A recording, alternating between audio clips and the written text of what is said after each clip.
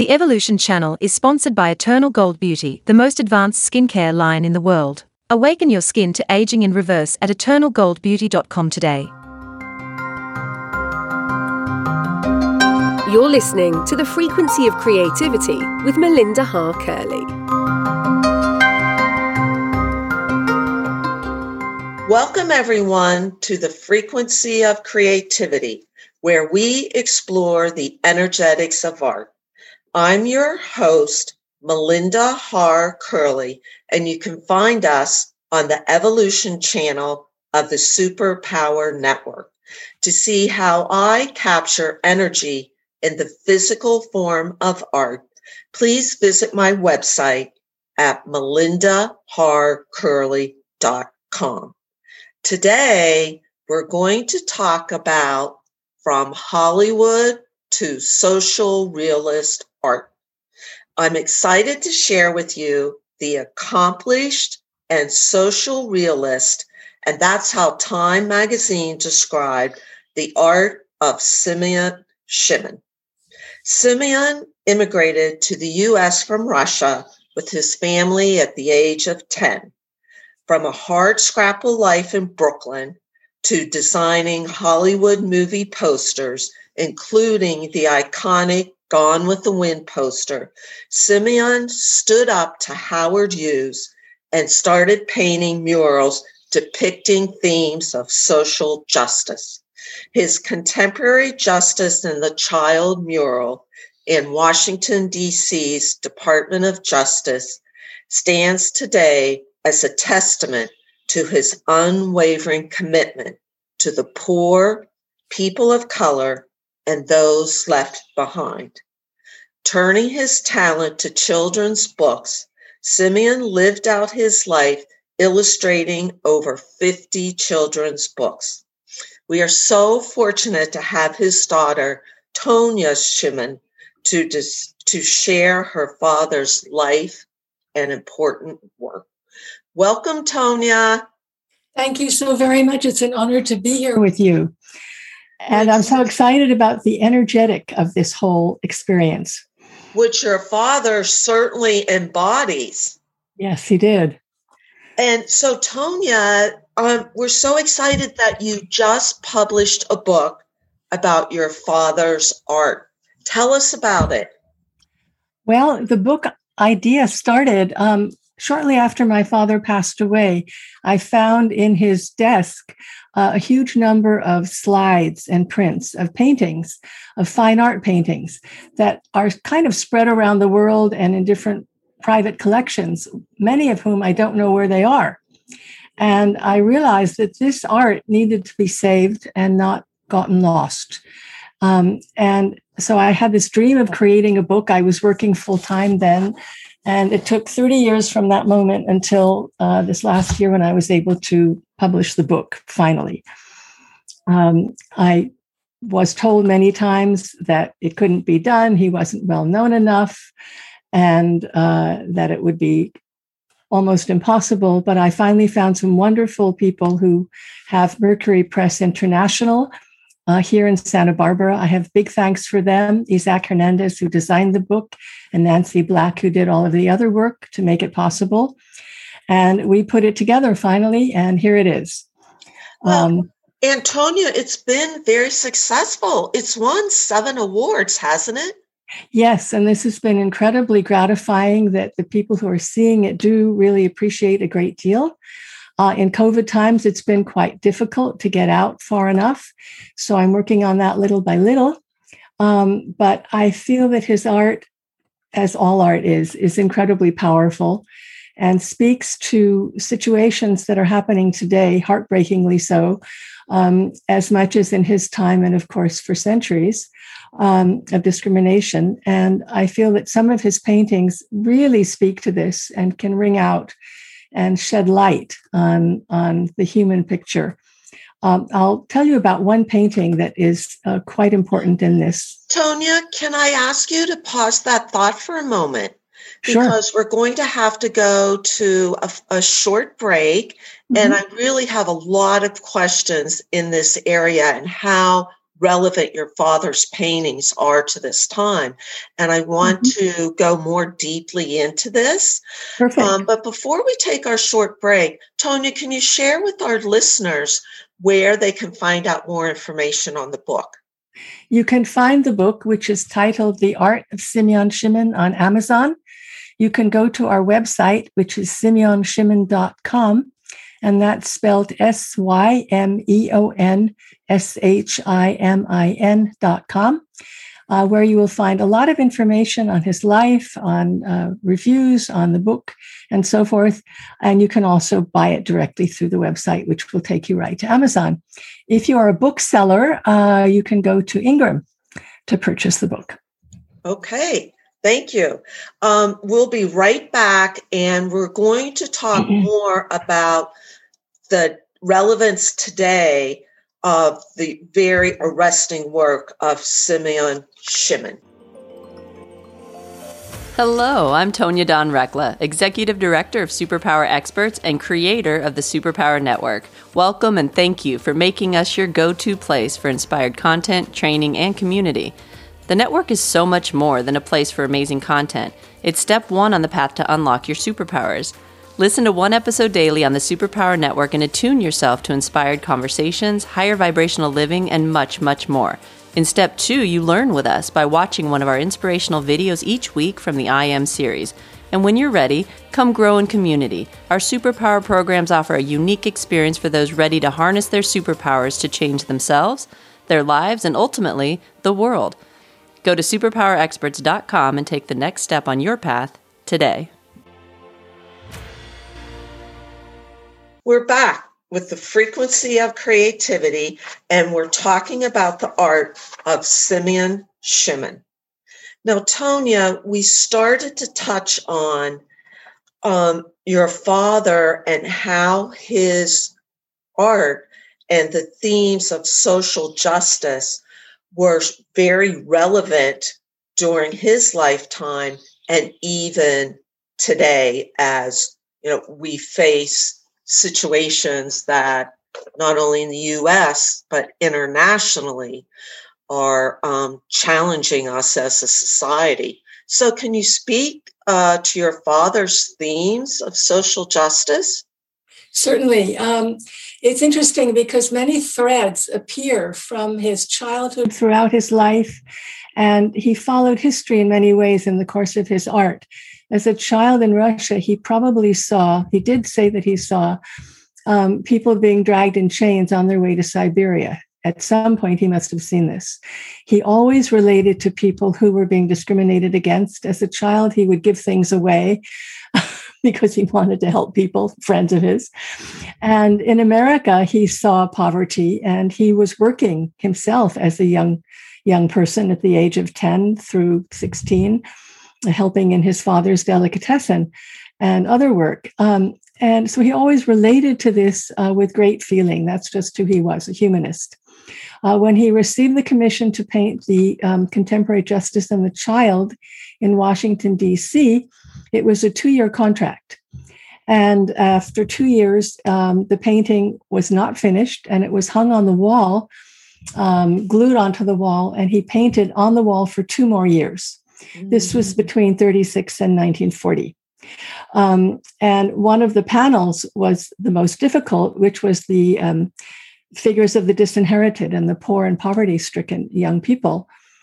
And he said at the time that if you painted 1 square foot and just colored it in, or if you painted something in detail, the price was the same that they were paid, which was interesting. In the process of this work, he had in the painting figures of African Americans and women in educated roles and in distinguished roles and as workers in science and so forth. And he was asked not to include the African Americans, but he did it anyway. This painting now stands on the 3rd floor, still at the Department of Justice building, above the Attorney General's office. And I feel it's a very powerful statement of civil rights and development and capacity of human to go from poverty to the positive side which it depicts of what can happen when you're educated and given the ability to work. And Tonya, give us again the date that he would have painted this. It was from 1936 to 1940. Now, how many other paintings of that time depicted women and African Americans in educated? I love your question because you're leading exactly into the fact that this is the only depiction of African Americans in dignified roles in the Department of Justice building. I'm sure there were others in other places being done. Of course, there were many artists, wonderful artists. But in this particular building and the project, this was the only one other than one depiction of an African American as a servant.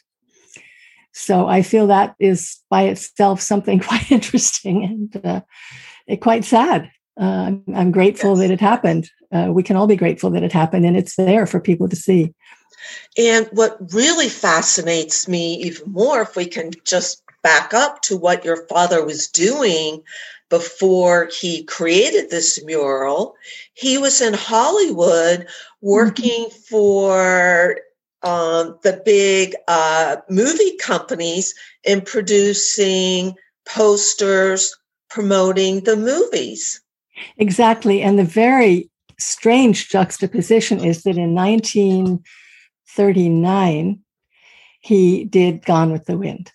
And at the time he was going back and forth between Washington and New York, that was the period when he did both at the same time. Mm-hmm. And so his heart was in the mural, and his work ethic needed to continue on the Hollywood side to earn money. And this kind of carried him many years this way.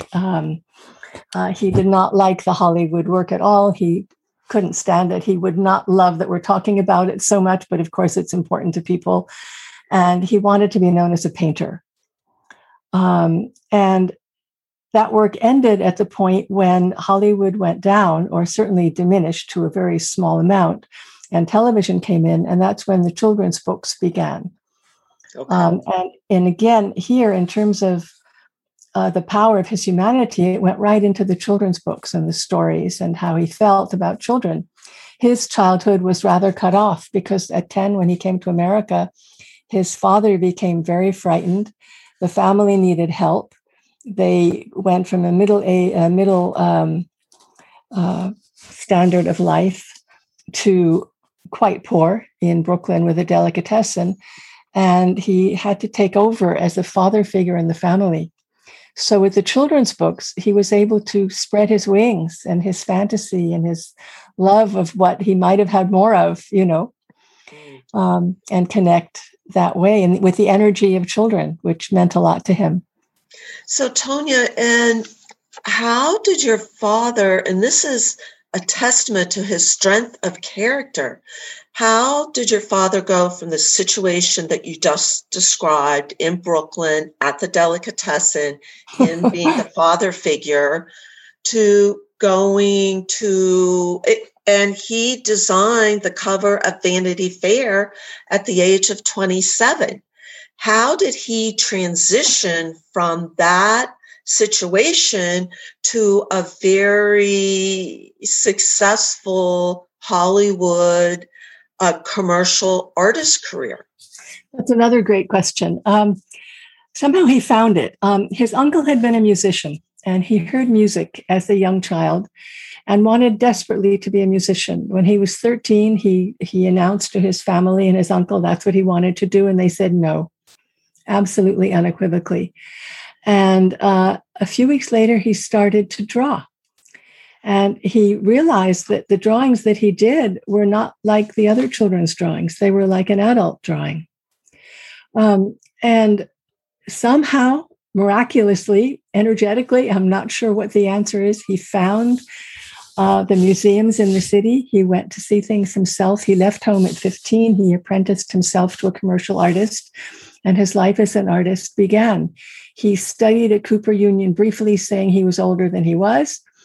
And he worked at night. No, he went to Cooper Union at night and worked during the day. And so he found his way. Somehow he found culture. He found art, dance, music, museums. As a young man, he went to Europe to study himself, He's primarily self-taught to study the masters. And he found his way. And I think the arts pull you once you're in it. You get caught up into the beauty of the life and the meaning of it, and how it's such a treasure. And it was a powerful factor for him. He never went back, and he kept drawing his whole life.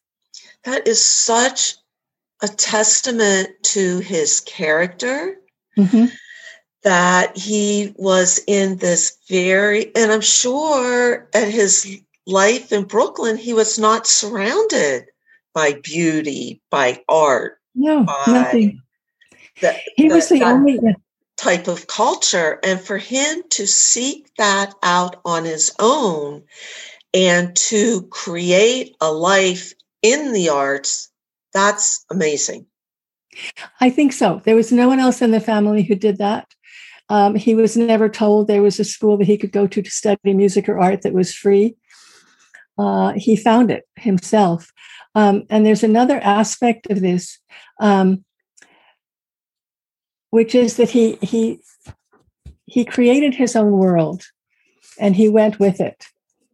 And as you said, he never gave up. That's so funny you say that he created. He never gave up. He never gave up his commitment to what he felt was right to do. And when he was a child in school in Brooklyn, he was at first beaten up or teased a lot. And he came to feel the only way he could overcome that was to be the best he could be at anything that he did. And that seemed to be a through line. And I love how you said he created his own life.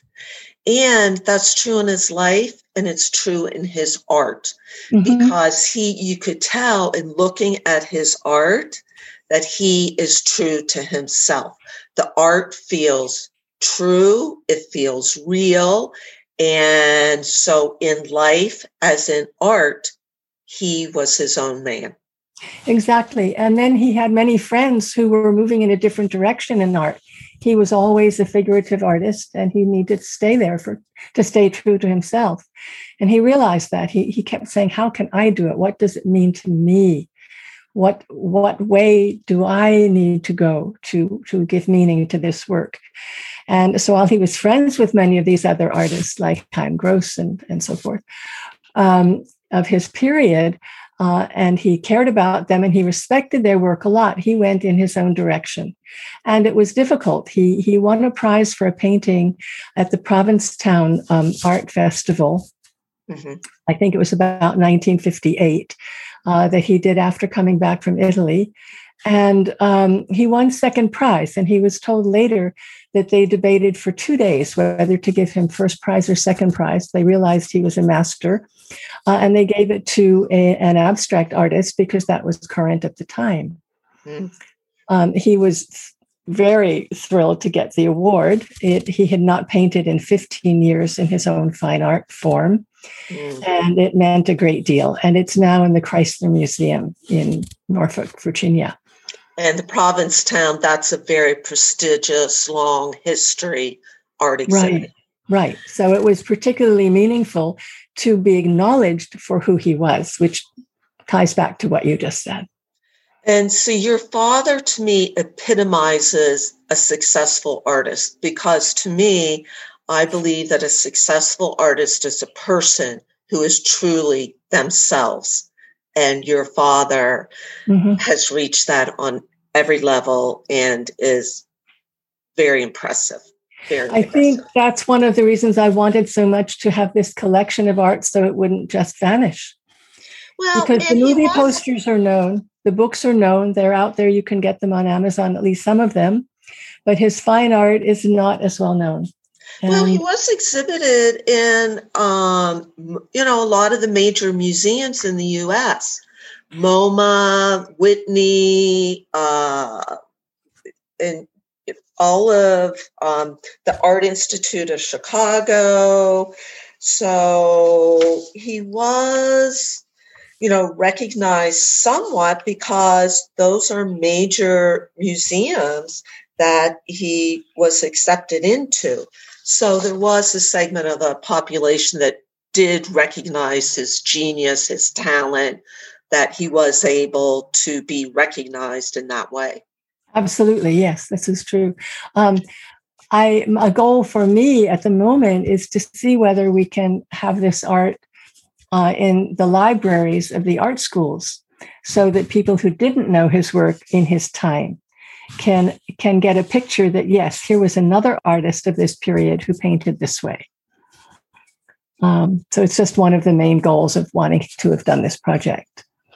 Now, what I'm really interested in, and I'm interested in his whole story, what really strikes me about your father and his work is how he connected with people, both individually and collectively, and that on an emotional basis that was deeply rooted within himself, that he was able to use this connection with people to create art that spoke effectively and passionately to people's hearts, that he was able to connect with people on an emotional and heart basis, from convincing people to go to a movie to depicting people in unjust social situations. Exactly, yes. And that's who he was. I will mention several aspects of that. In his children's books, he went to the heart of a child's feeling. And when he was asked to do it, he said, "My art is serious and children's books are usually so light." And the writers said, "Well, this is exactly what we want. This is what's missing." And so that connection with children and what they needed emotionally and a space for their imagination meant a great deal to him. I'll talk now about a painting that he did called The Pack, which is another aspect of this side of the personality that he had. He was at a New Year's party in Lower Manhattan with friends, and he saw a crowd of people beating up a man and his friends, and he went in to help and try to alleviate the situation. In turn, he got beaten up. He was kicked in the butt and said, "You dirty Puerto Rican," when the guy left. And he felt he had to do something with this painting, to create a painting, rather, with this happening. Mm-hmm. It took him a while, but the idea came when it did come rather quickly. And he created this large, basically red painting of figures of people in this pack with animal heads, some of them. Mm. And it's very dramatic, and you can see it on the website. And it speaks to his connection to not letting something just go by, but he had to react to it as a human being, and then he needed to turn it into art and share it in some way to make a statement that the inhumanity of man to man is terrible. Where do you think your father got all of this strength of character from? I don't know. I think he was born with it. I think it was in him for sure from young age. And he had many, many difficulties. I mean, imagine he was working in an art form that he did not like for money for years. The books brought him in to another world, which he totally respected and liked, but it still was not his fine art. And he had to fight with himself to break away to get a period of time where he could just paint. And that's where the paintings come from that are in the book. What do you think motivated him? His sense of justice, his sense of love for people, his respect for all people.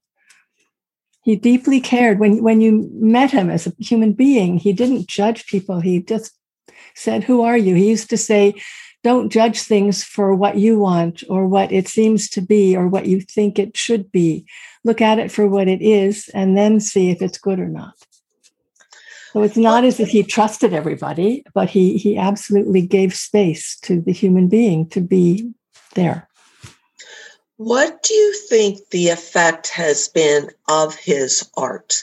For example, the mural that's in the Department of Justice that in the late 1930s depicts women and people of color in dignified positions.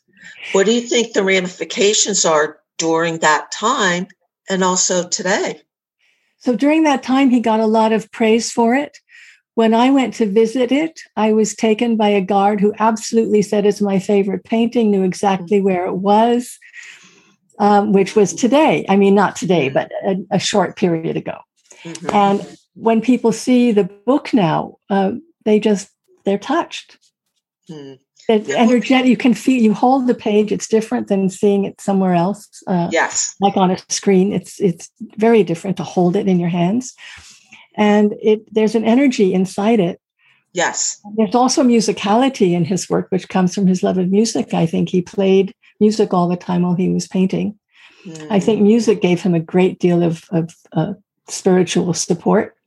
He had good friends. People loved him. That gave him support. And I agree with you. Paintings are alive. They have a life force energy. And that's what this whole podcast is about. Very successful artists like your father, I keep trying to get at, how do very alive people like your father create this energetic experience and imbue their art with this life force energy that viewers can feel, that they react to, that draws them in? That is such a fascinating question to me. It is. I'm pondering it as you speak because it's got so many layers.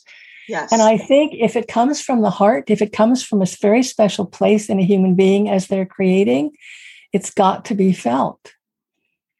And that's how he created. So if one encourages that aspect of oneself, it's got to come out as well, because we're alive. And he just was a complete alive person inside in his heart, and how he cared about the world and people.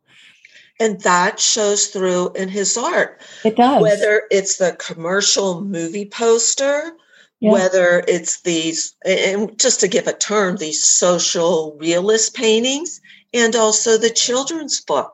Right. His energy comes through all of those forms of art and brings them alive. It's true. And I was rereading a book by the wonderful children's author, Isaac Bashevis Singer.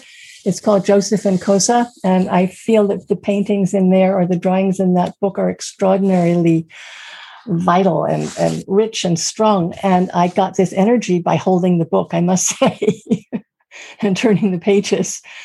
And when people see portraits of African Americans that he's done with such great love and care and feeling, it gives you strength yourself, I think, because you see what's possible. And the respect that your father gave to all human beings, regardless of their station. Exactly. Yeah. And that's a very powerful force.